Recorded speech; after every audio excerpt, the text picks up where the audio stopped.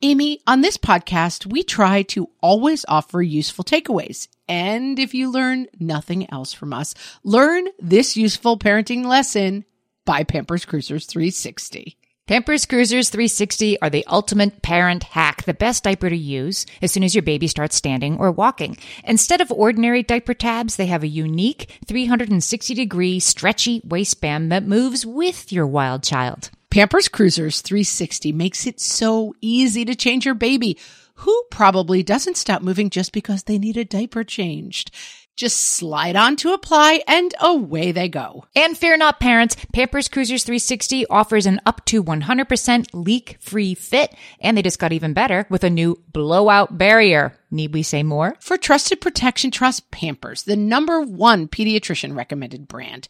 Download the Pampers Club app today and earn Pampers Cash. Then redeem your Pampers Cash for exclusive Pampers coupons, savings, and rewards. Only redeemable via Pampers Club. Pampers Cash has no cash value. I need to get more done, and so I'm going to be gentler on myself. What fresh hell? Laughing in the face of motherhood. Is sports and doing too many sports getting in the way of my #1 priority, being a happy family? It's gotta go. With Margaret Abels And Amy Wilson. The first thing that must happen, and then everything else that must happen. A podcast that solves today's parenting dilemmas so you don't have to. I'm just going to defend my triangle for a moment, though. Hello, everyone, and welcome to What Fresh Hell, Laughing in the Face of Motherhood. This is Margaret. And this is Amy, and this week we're talking about time management for moms. Oh, time management. I need this one. I hope you have a lot of good tips. We do have a guest later on in this episode. Jessica Turner, who's the author of the new book, Stretched Too Thin, is going to give us some good tips. But we got this episode idea because a couple of weeks ago, we asked all of you to tell us what was the thing that's getting in the way most of your being your happiest mom self. And there was such a clear #1 answer, and it was time management. One horse pulled away from the problem crowd, and it was time management and being stressed out. Colleen put it best. She said, I struggle most with time management. There are only so many hours in the day, and I want to do it all.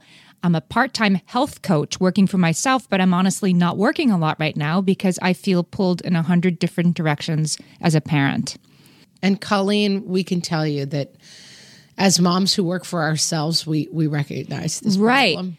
Don't you think that like so many women I know are in this sort of middle ground? There are different issues for women who work in an office 40 hours a week and women who devote all of their time to raising their children. And then there's more and more of us, I think, who kind of have a part-time thing, or they have a side hustle that it's hard to ever put first with all of the demands of momming. Yes. And don't you think it's harder? I think it's harder I'm just going to say it, it's harder time management for moms because of the invisible workload that sort of seeps in at the sides. I was working on this episode yesterday, sort of collecting my thoughts on it. And during that, I had to help my 10-year-old with her American Girl braiding technique. I had to help my 15-year-old find his cleats. Like I was interrupted over and over again by... Are you taking the controversial stance that time management is harder for moms than for dads? Don't DM me, but Don't yeah. at you. Yes. Don't at me, but I think it might be a little harder for moms. Yeah, I'm down with that. Don't at me, bro. I second that emotion. I think that probably everybody listening is too. Okay, so we know it's true. All right, I'll stop trying to convince you, everybody, because we're all agreeing. With you, Amy. We're with you. We're teammates. But it's okay. So I thought I'm going to dazzle you, Margaret. I think we're going to flip our usual way of doing things today. I think we should start with time management hacks. Let's just get right into it. Like some tips. Right. We always get to the tips. I think Let's we should lead with tips. Start with the tips. Should I go first? Yeah, please. I think one of my favorite things to help me manage my time is it's a software I use, and I have it on my phone, and I also have it on my desktop, and it's called Workflowy. And I'm going to put a link up on our show page at whatfreshhellpodcast.com so you can try this. You can try this software for free. It is just a to-do list, and it allows you to nest your lists within lists and click them and drag them so you can't see them. Perfect. Why didn't they just call this Amy software? The Amy list. I mean, it can get overwhelming because I use it as a brain dump. I think the way to manage your time is to not to like send thank you note. Like I open Workflowy, I throw it on my to-do list. I throw it at the top. And then when I have time, I go in and sort it and I pull out like this weekend. I had a this weekend bullet point and it was prepare this podcast, sign the permission slip, and get the application in. Those were the things I had to do this weekend. And then you can click on that bullet so you only see those 4 things. You don't see the 500 other things you need to do, birthday present you need to buy, whatever. You can look at just what you need to get done today, tonight, in the next hour, however you want to sort it. And that keeps me honest. I have 5 minutes. I'm in a doctor's office. I pull that up and I send one email I've been meaning to send rather than just go to social media. Yeah, we are the digital analog divide. I still have a book with my lists and that's how I function. Like I find the idea of taking this stuff onto the computer very unappealing. Well, the only problem with it, I used to do, the offline bullet journals, and I do a little bit of that too. Sometimes I write down, here are the 5 things I have to do today, and just look at that, even written down, so I'm not tempted on my desktop to start clicking around to, nonsense. But you have to write it over again. I felt like when I was doing it offline, I was spending a lot of time rewriting my lists, reorganizing them, making them look pretty. Yeah, that's most of my day is rewriting to-do lists. Yeah. You can get caught in the rearranging the deck chairs on the Titanic kind of thing, right? Oh, that's my whole life is rearranging the deck chairs on the Titanic. Like that, I feel like 90% of my time is spent sitting completely still and worrying about the things I have to do. Like there was an old Linda Berry cartoon. I'll try to find it, but it's like a dog that is so like agitated that it can only sit really still. And it's like, that's my Patronus. Like the dog who can only, I get so busy that I'm like, I just sit here and play Candy Crush until the feeling happens. Right. Which gets you further from a shorter to-do list. And I agree. Can I give you another tip that works for me? Tip me. So far, at Workflowy, I don't know if I'm feeling that. Keep going. But there are people I'm sure that resonates for. You don't want to be. Don't be the dog. The computer in this. Yeah, don't be the dog shaking in the corner, wondering how you're going to get it all done, or because at least with this, I know what I have to do. What's the most important thing I have to do next? I kind of always have that in my mind. Well, it's also the old elephant thing, which is like how to eat an elephant one bite at a time. Like it's like right, what's next is a better question than like, oh my God, what do I have to do? Yes. There's so much I have to do. Well, what do I have to do? What must be done today? Like I have an audition this afternoon and I have to work on my lines, but first I had to do this. So my lines come next. I took a computer. I'm not as much of a computer dork as I'm making myself sound on here, but I took a computer science class in college that was really good because it taught me how to think. And we learned about the way that a computer thinks, which is it's called the car and the cooter. And what that means is a computer is very binary, obviously, right?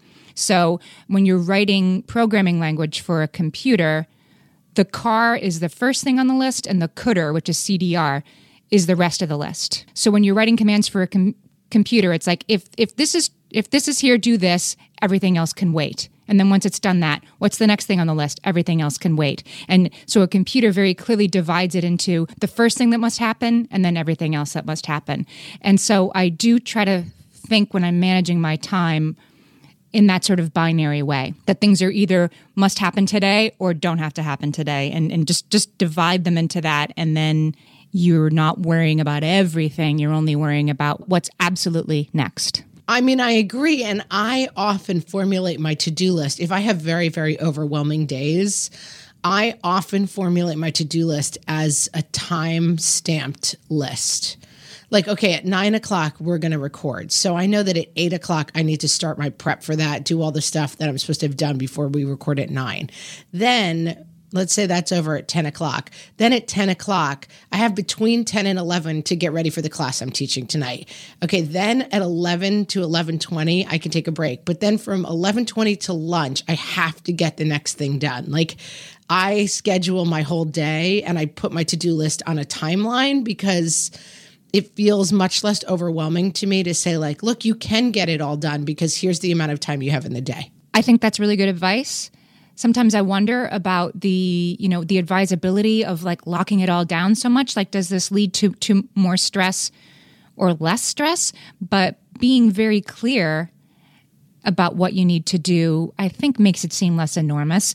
And you're right, putting the time down makes you realize, okay, I have an hour to do these 2 or 3 things. That's enough time if I don't spend 48 minutes of it on Facebook. And if I do spend 48 minutes on Facebook, I have 12 minutes left. Like I said on a very recent episode, it's like packing takes the time you have. It can take 13 minutes. If you get a call, you got to go, or you can do it for 3 weeks. Like if you spend 48 minutes on Facebook, you have 12 minutes to write your class notes for the class you're taking tonight. Whatever the case is, you have to get it done during this hour. It helps me feel less overwhelmed because what drives me crazy is the constant underneath monologue, which is like, yeah, too much to do, not going to get it all done. Oh my God, I'm overwhelmed. And then, yes, somehow I do manage to spend 2 hours a day on Facebook or watching, Bachelor in Paradise reruns, like whatever I'm doing. It's not that I don't have enough time in the day, and yet dulling down the internal engine that is like, you're late, not enough time, 3:00 pickup is coming, you're not going to get it all done. That is such an important thing in my life because the anxiety is driving me crazy.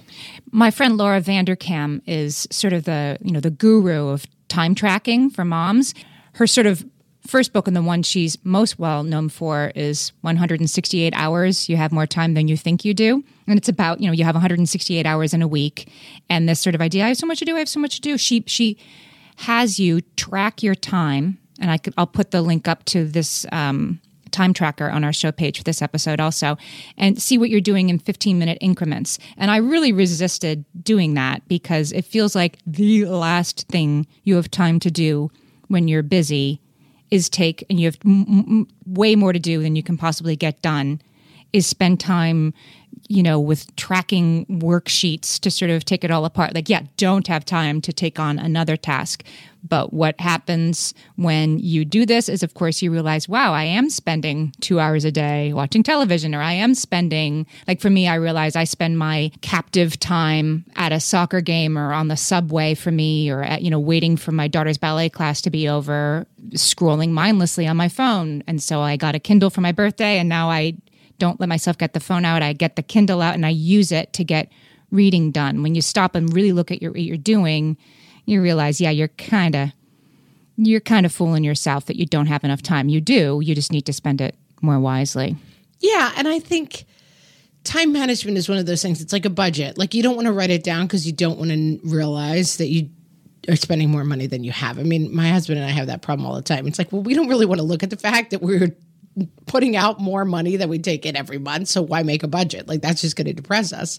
Time management is a little bit the same. Like, you've got to fight. We talk a lot about, like, what's the story you tell yourself? And I often tell myself the story, I'm too busy. And it becomes kind of my touchstone of, like, I have to lay in bed at 7:00 and scroll Twitter for 3 hours because I need my downtime. Like, watch the story of I'm too busy. Like, and this is something that I think that people who are not managing a household with small children, it's hard for them to relate to. Like, my husband is busy at his job. His job for 9 hours a day is an email comes in, he deals with it. It's a single subject stream of information that he's navigating one stream.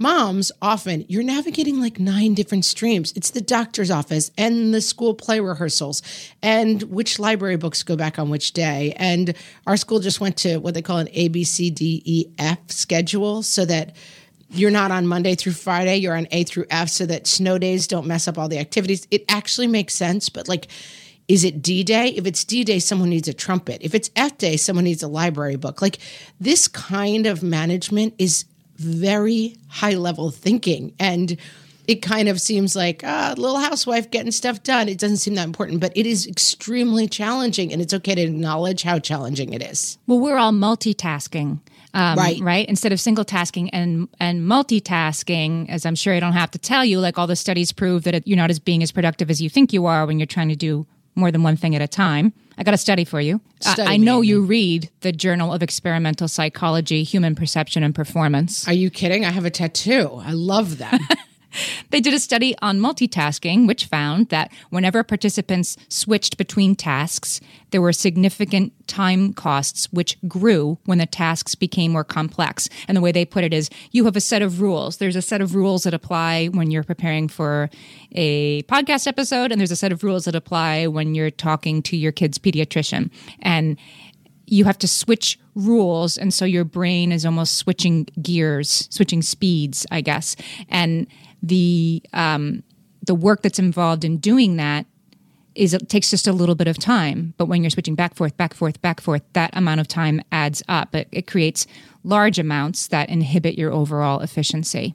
This is a really interesting point that I think makes a lot of sense. And I see it all the time. Again, using my husband as an example, he works at home. He has a downstairs office. So I usually, he's downstairs. I don't usually bother him. Every once in a while, something will come up and I knock on his door.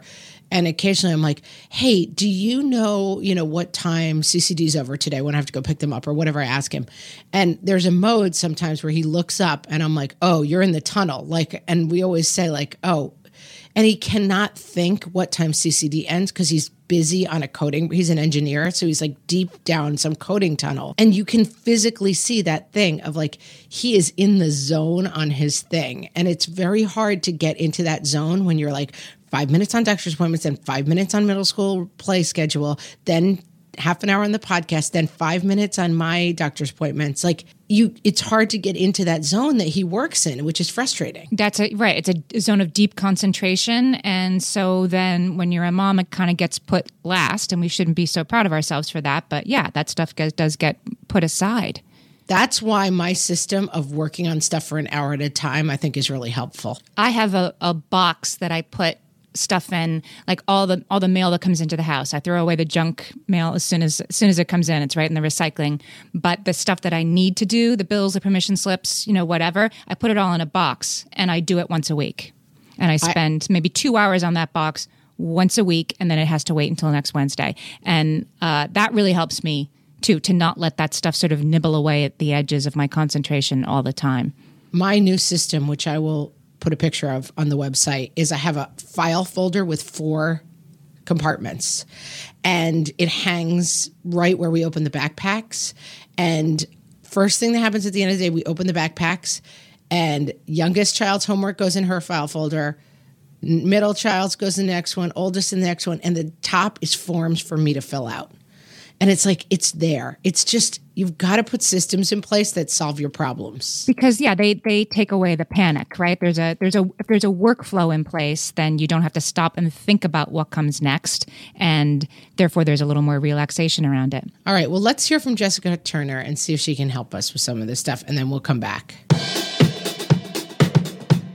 You've tried Taibo. You've tried insanity. You've Zumba'd. But now there's a new workout craze sweeping the nation that's just for moms. Morning Madness! No time for exercise? Don't worry. You'll only have 27 minutes until the bus comes to get it all done. You'll feel those triceps burn as you start the move we call pull your tween from bed. Just 5 more minutes. Up! No! Work those quads as you dash down the stairs to make breakfast. Pancakes are ready. Then back upstairs to help your 13-year-old who still can't manage to find matching socks. I can't find any. Then back upstairs to... No, wait a minute. Then back downstairs because you forgot why you went upstairs in the first place. Feel that stretch in your back as you perform a series of dynamic bends and twists in an attempt to locate suitable lunch and snack items for all 3 children. I don't like grapes anymore. And stay to the end for that blast of cardio we call, oh, the bus is pulling away. Come on, we gotta run for it. Add resistance by carrying 3 backpacks, a trumpet, a science project,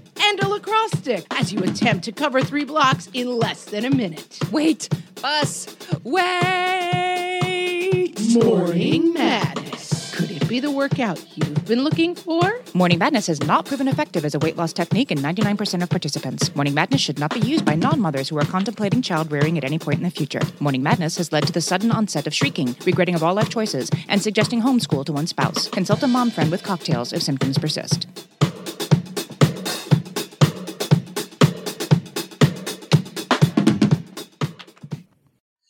Margaret, exciting news. I am about to have a new baby nephew. And believe it or not, this will be my 13th nephew. Amy, you're ready to give up your amateur status. You're a pro aunt at this point. Our family has seen a lot of babies. And as soon as they start standing or walking, I send them all a whole lot of Pampers Cruisers 360. Pampers Cruisers 360 don't have ordinary diaper tabs. Instead, they have a unique 360-degree stretchy waistband that moves with your newly mobile little one. Pampers Cruisers 360 offer a gap-free fit that is up to 100% leak-proof. Crucial once your baby is quite literally up and at 'em. And that gap-free fit helps prevent your baby from taking off their diaper, a habit you do not want them to get into. You can say that again. And Pampers Cruisers 360 just got even better with a new blowout barrier. Need we even elaborate on the need for that, friends? For trusted protection, trust Pampers, the #1 pediatrician recommended brand. Download the Pampers Club app today and earn Pampers Cash. Then redeem your Pampers Cash for exclusive Pampers coupon savings and rewards. Only redeemable via Pampers Club. Pampers Cash has no cash value. Margaret, when you've got kids, as just about everybody listening to this right now does, you're probably looking at what they eat and seriously wondering how they could possibly be getting all of the vitamins and minerals they need to grow big and strong. That's why Hiya was created, the pediatrician-approved, super-powered, chewable vitamin for kids. Hiya fills the most common gaps in modern children's diets to provide the full-body nourishment our kids need. And yes, even your picky eaters will approve. I know mine does. Formulated with the help of nutritional experts, Hiya is pressed with a blend of 12 organic fruits and vegetables. Then it's supercharged with 15 essential vitamins and minerals to help support our kids' growing brains and bodies. And Hiya vitamins are sent straight to your door, which means you set it and forget it and give yourself one less thing to worry about. We've worked out a special deal with Hiya for their best-selling children's vitamin. Receive 50% off your first order. To claim this deal, you must go to hiyahealth.com/fresh. This deal is not available on their regular website. Go to HIYAHEALTH, hiyahealth.com/fresh to get your kids the full body nourishment they need to grow into healthy adults. Today, I am so happy to be talking to Jessica Turner. She's the author of the new book, Stretched Too Thin, How Working Moms Can Lose the Guilt, Work Smarter, and Thrive.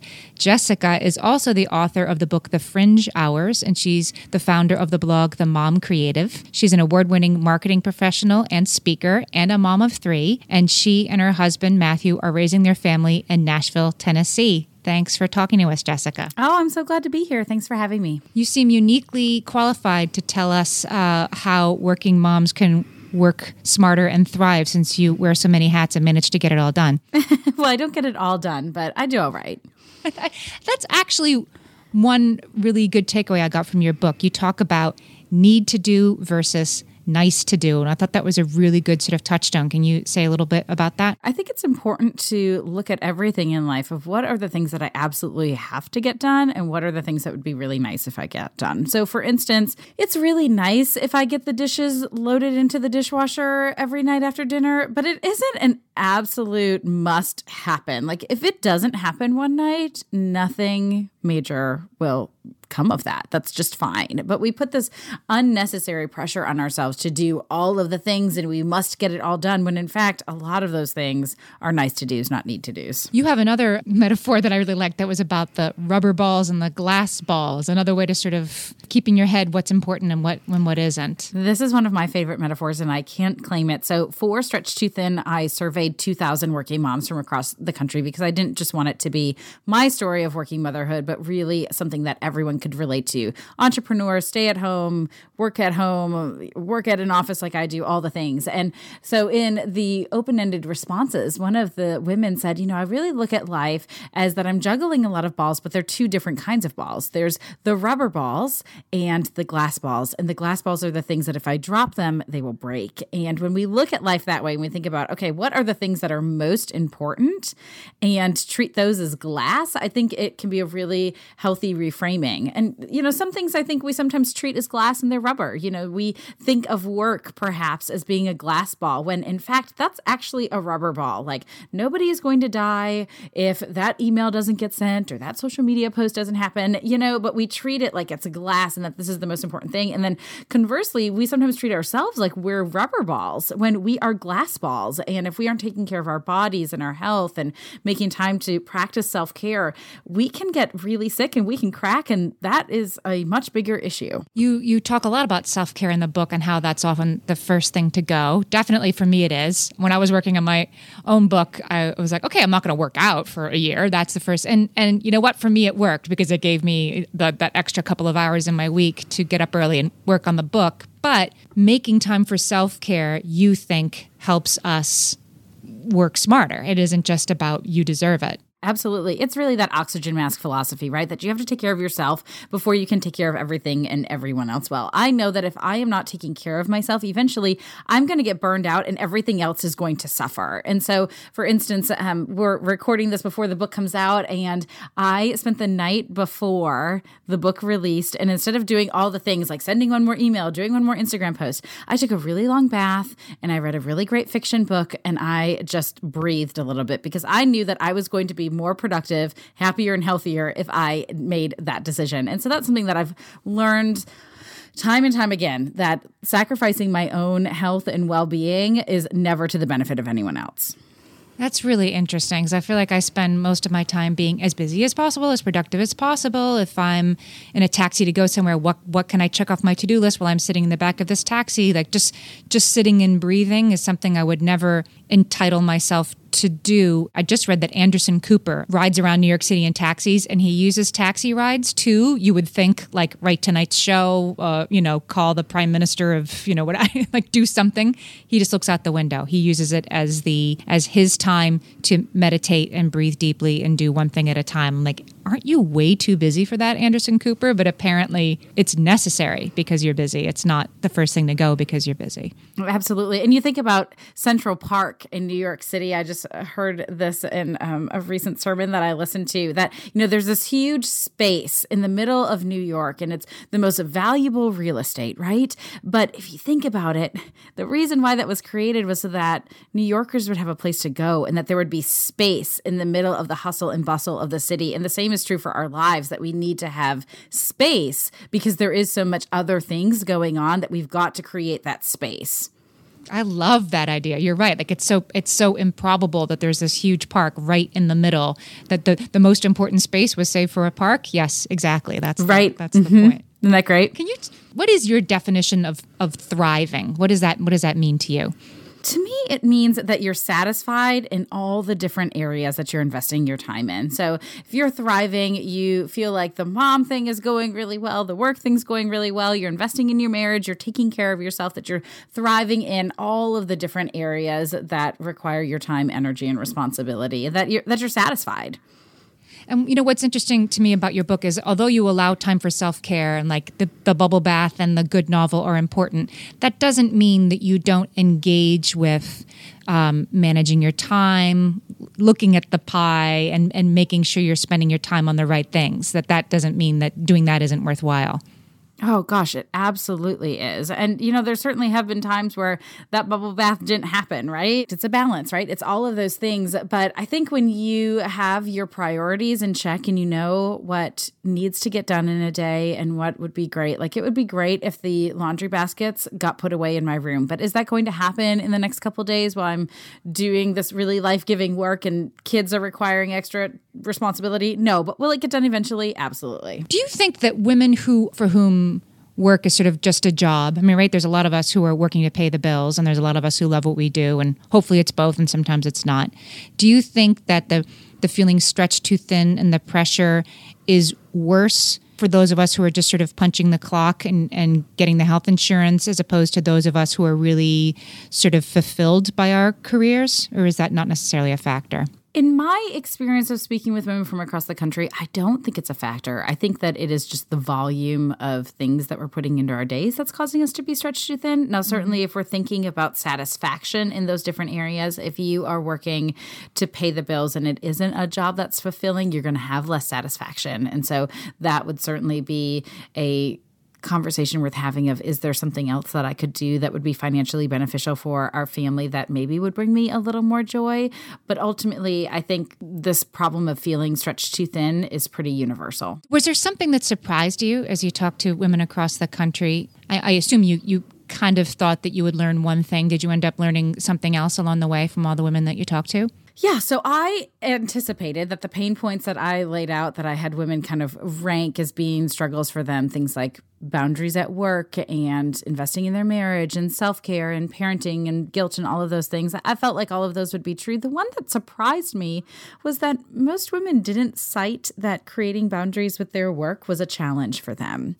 And I don't know that I believe the data, because anecdotally, when I speak with women, they are feeling pressure to look at their email at night, to respond to something after work hours. They feel tethered to their work because their email is on their phone, for women who have those types of jobs. And so to me, it made me think, do we not have a clear understanding of what boundaries are with our work? Is work so pervasive in life that we don't even realize that the boundary is necessary? I don't know. That was the one stat that I thought, gosh, I really expected this to be higher than what came out from the survey data. That's interesting because I think, what our definition of work is, for me to toss off a quick work email in the back of a taxi or sitting in the waiting room at my kid's doctor's appointment, that is work. Just because I'm not in a boardroom at a meeting doesn't mean I'm not engaged in work things. And I think as those boundaries get more and more fuzzy,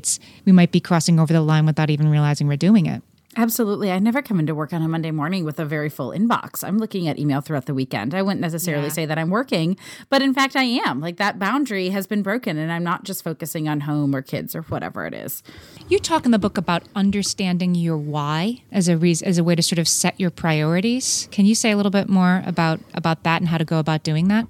Yeah, when you think about why you're working, I think it is important to know that. And for some of us, it is health insurance. I mean, I say very plainly that part of the reason why I have a 9-to-5 is because I'm the one who carries the healthcare benefits for my family. And that is very important. But it's also important to me to be fulfilled in doing work that I think I'm good at and that I really enjoy doing. And I work in the healthcare space, so it's also really inspiring to be helping people get well. And so that is something that's important to me, working in a space like that. And so I think understanding your why for working, regardless of what it is, if it is kind of seems inspiring or if it's just logistics of paying the bills, that's important to know, so that then you know how much headspace you need to be dedicating to it, why it's taking so much time in your day, how you can explain it to your kids, because our work impacts our kids, and having those kinds of conversations.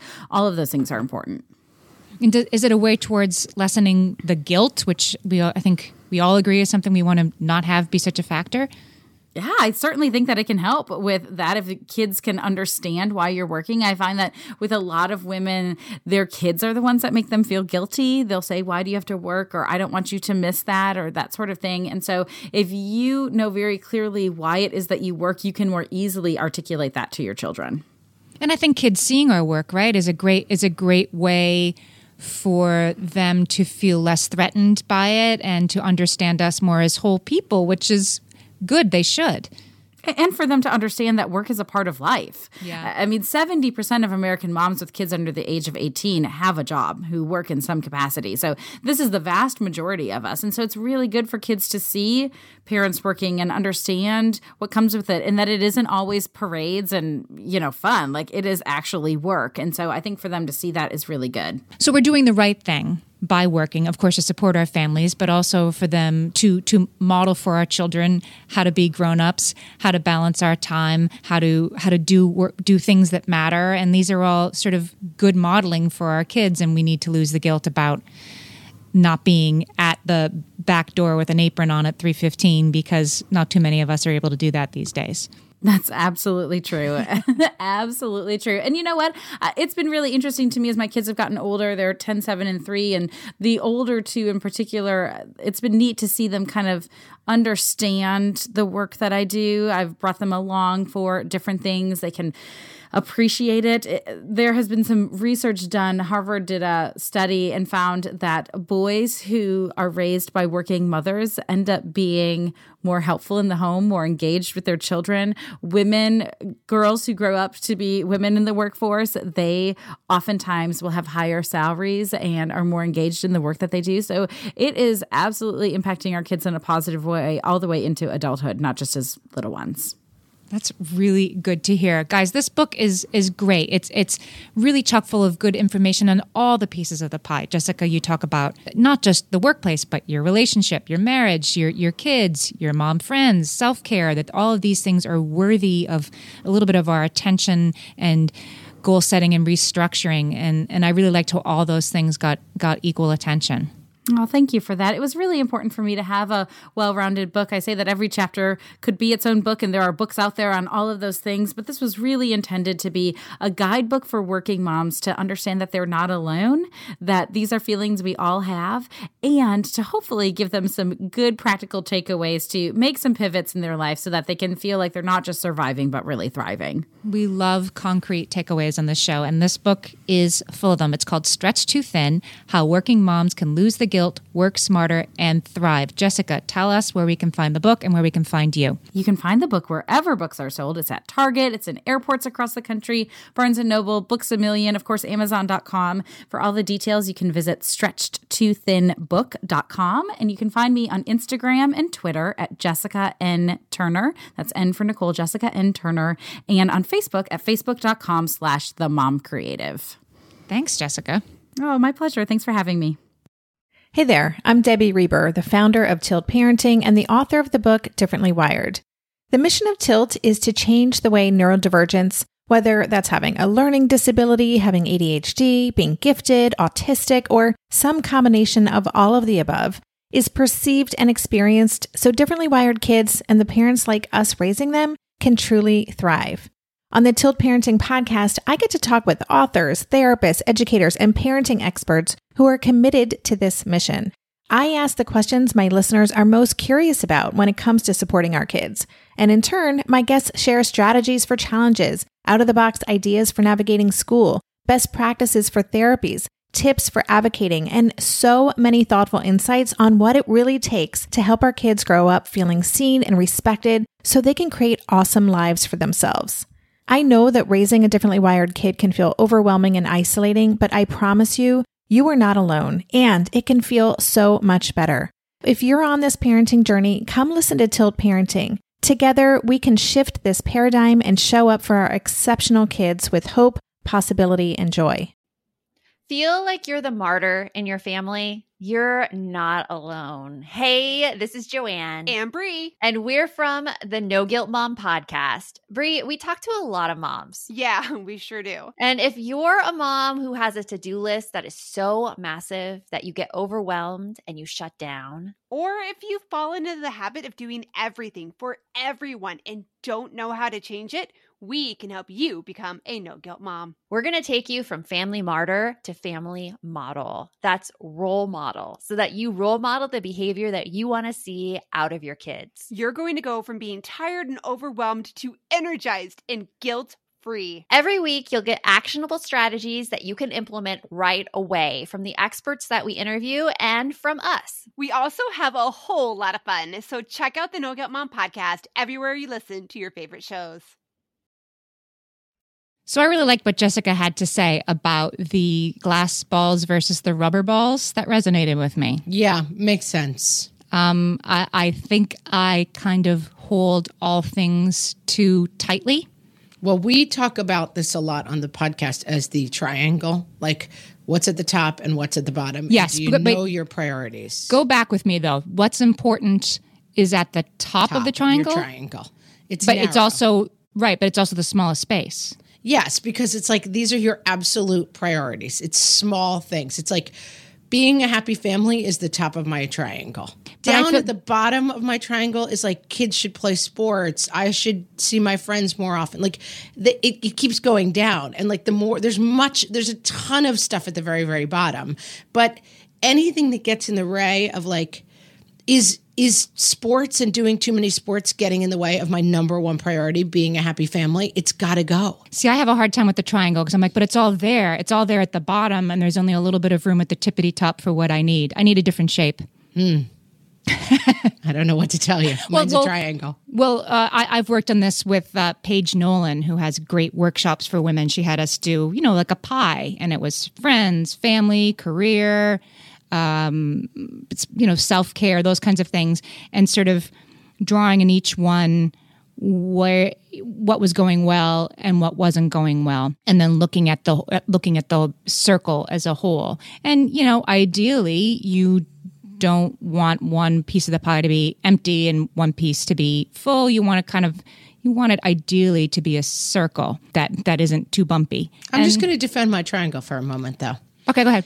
You have to prioritize at a certain point. It's not like the pie is sort of like, well, sometimes there's more of this, sometimes there's more of that. Like, I think when you prioritize, and I think Jessica Turner was talking about this, like must-dos versus can let goes. Like, to me, it's important to have a structure that says certain things are genuinely important because there's always enough to fill the pie in a million different directions. You have to know your own priorities. What are your must accomplish? What are the things of like, you're right. Like if you don't keep up on the daily news every day, nothing gets lost. Like what are your priorities? What's at the top for you? And what can get pushed down into the space of like, well, listen, there's plenty of time for this stuff. Like to me, stuff has to knock other stuff off the list. It can't be a pie. It can't be a circle. But at the same time, Jessica, when I asked her about what does thriving mean, she said, well, to me, thriving is being satisfied in all areas of your life. So she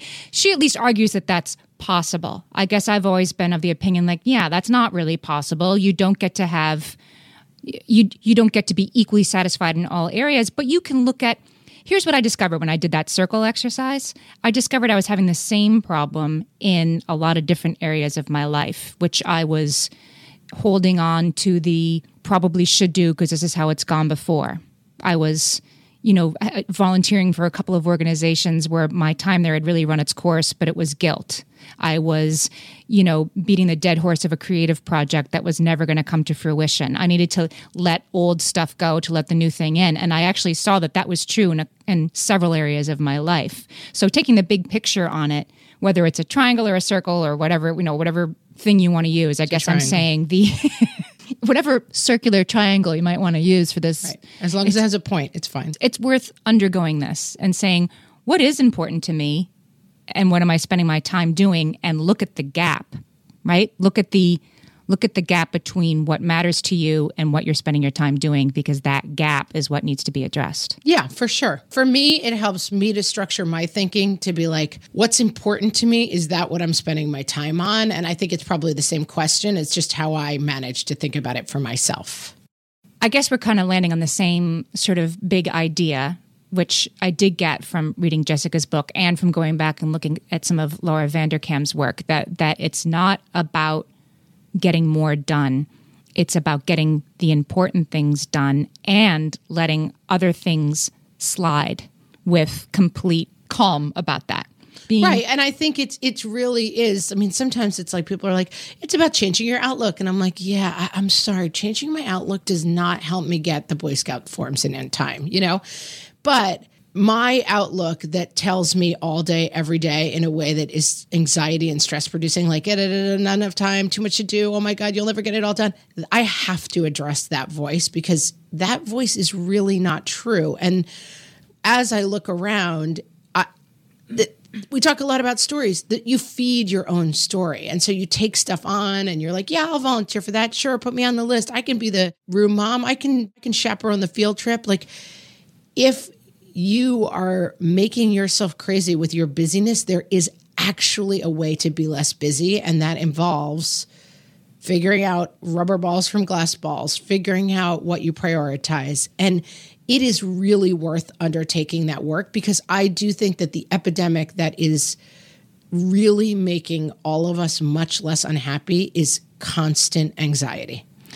And it comes from, I need to get more done.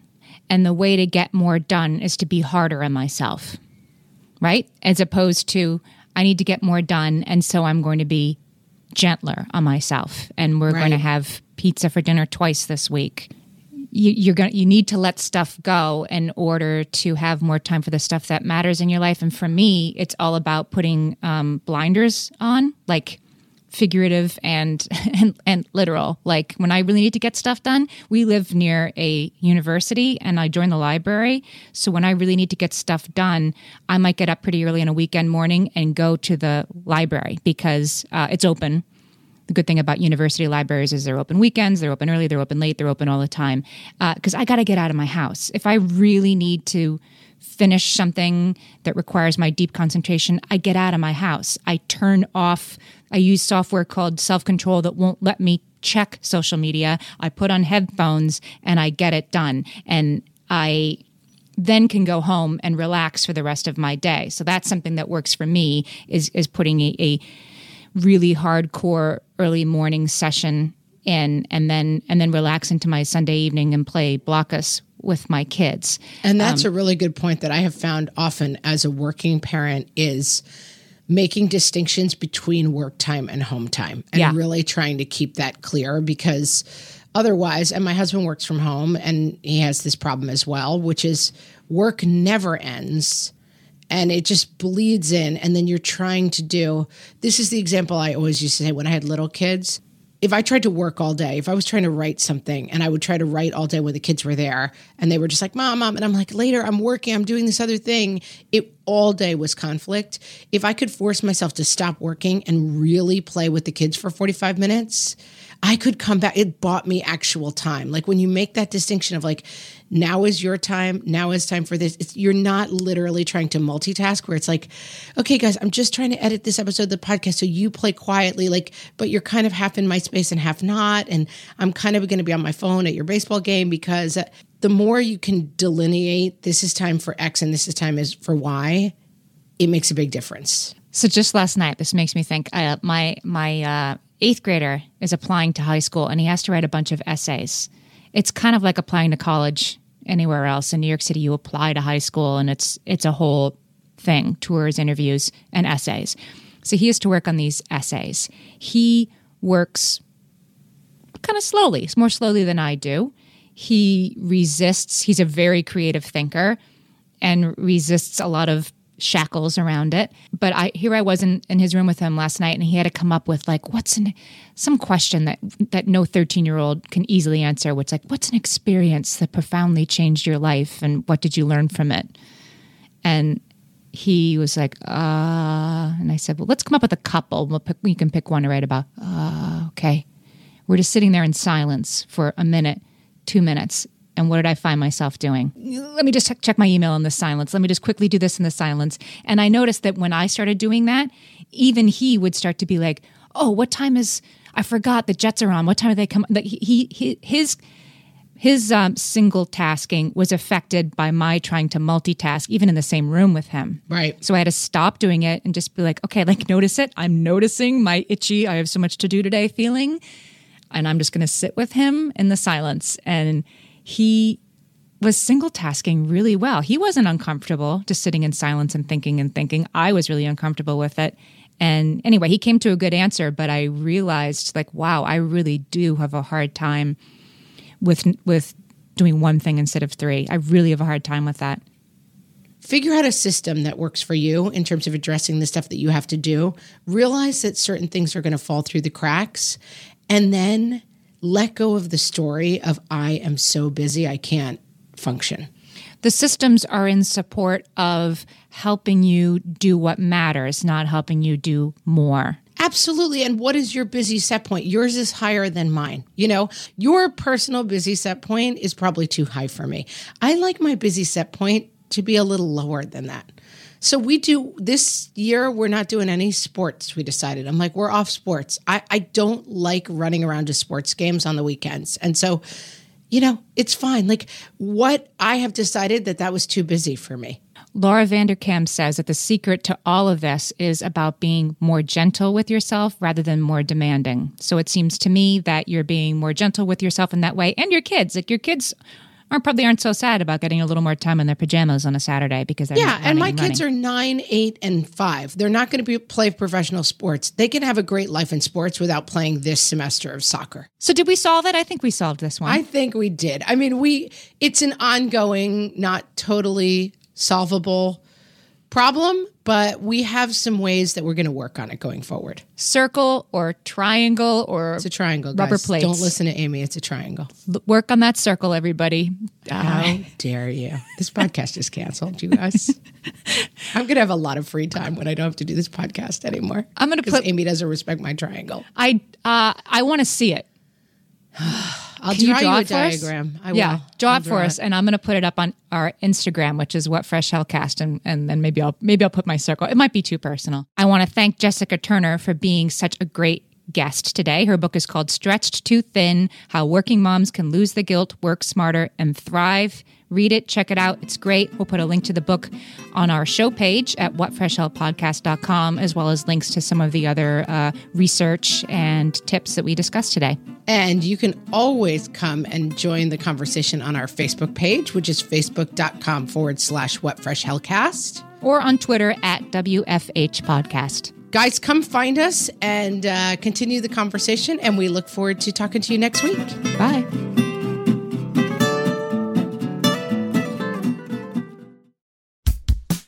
Oh, hey, everybody. It's us, Blair and Molly, your old pals from Toddler Purgatory.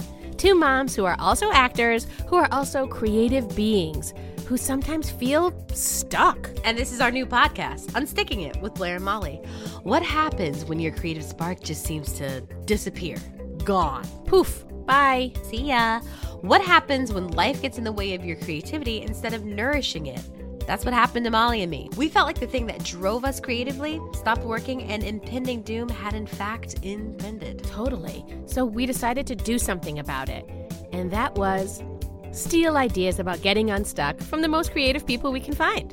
We talk to guests about how to break through the mucky, gluey, sticky wall that can get between you and your creativity. We hear about their journeys, their successes, their challenges, and even their bougie coffee shop orders. And we're not just talking Bob Ross type paint on paper artists here, though we talk to them too. We're talking to actors, creative directors, dancers, and people who are working hard to be their best creative selves in a world that can sometimes feel real uncreative. We all have something to teach each other, so let's steal their ideas together. Join us, won't you, as we deep dive into how to unstick ourselves from the life gunk that can get in the way of our creative freedom. Pandemics, school calendars, world events, lack of sleep. Oh, get out of their life gunk. And let's get back to your best creative self. Subscribe to Unsticking It with Blair and Molly. You're not going to want to miss an episode. Unsticking It with Blair and Molly, because sometimes life sucks. Unsticking it. When it comes to raising kids, there's so much to consider. Things like, what do we feed them? When do we feed them? How do they sleep? What does it look like to raise kind kids? How does their nervous system work? How do I keep myself calm? What are my triggers? There's so much that comes into play, and we are distilling all of that information for you at Voices of Your Village podcast, where we bring experts in the field of early childhood and education and psychology and across the board so that you don't have to comb the internet for information. You get to show up and hang out and have shame-free, judgment-free conversations and insights into what it looks like to raise kind, empathetic, emotionally intelligent humans. I'm Alyssa Blask Campbell. I have a master's degree in early childhood education. I'm a mom of 2, and I am walking this journey right alongside you doing this work. Come hang out with me at Voices of Your Village, and we can dive into real conversations with actionable tips.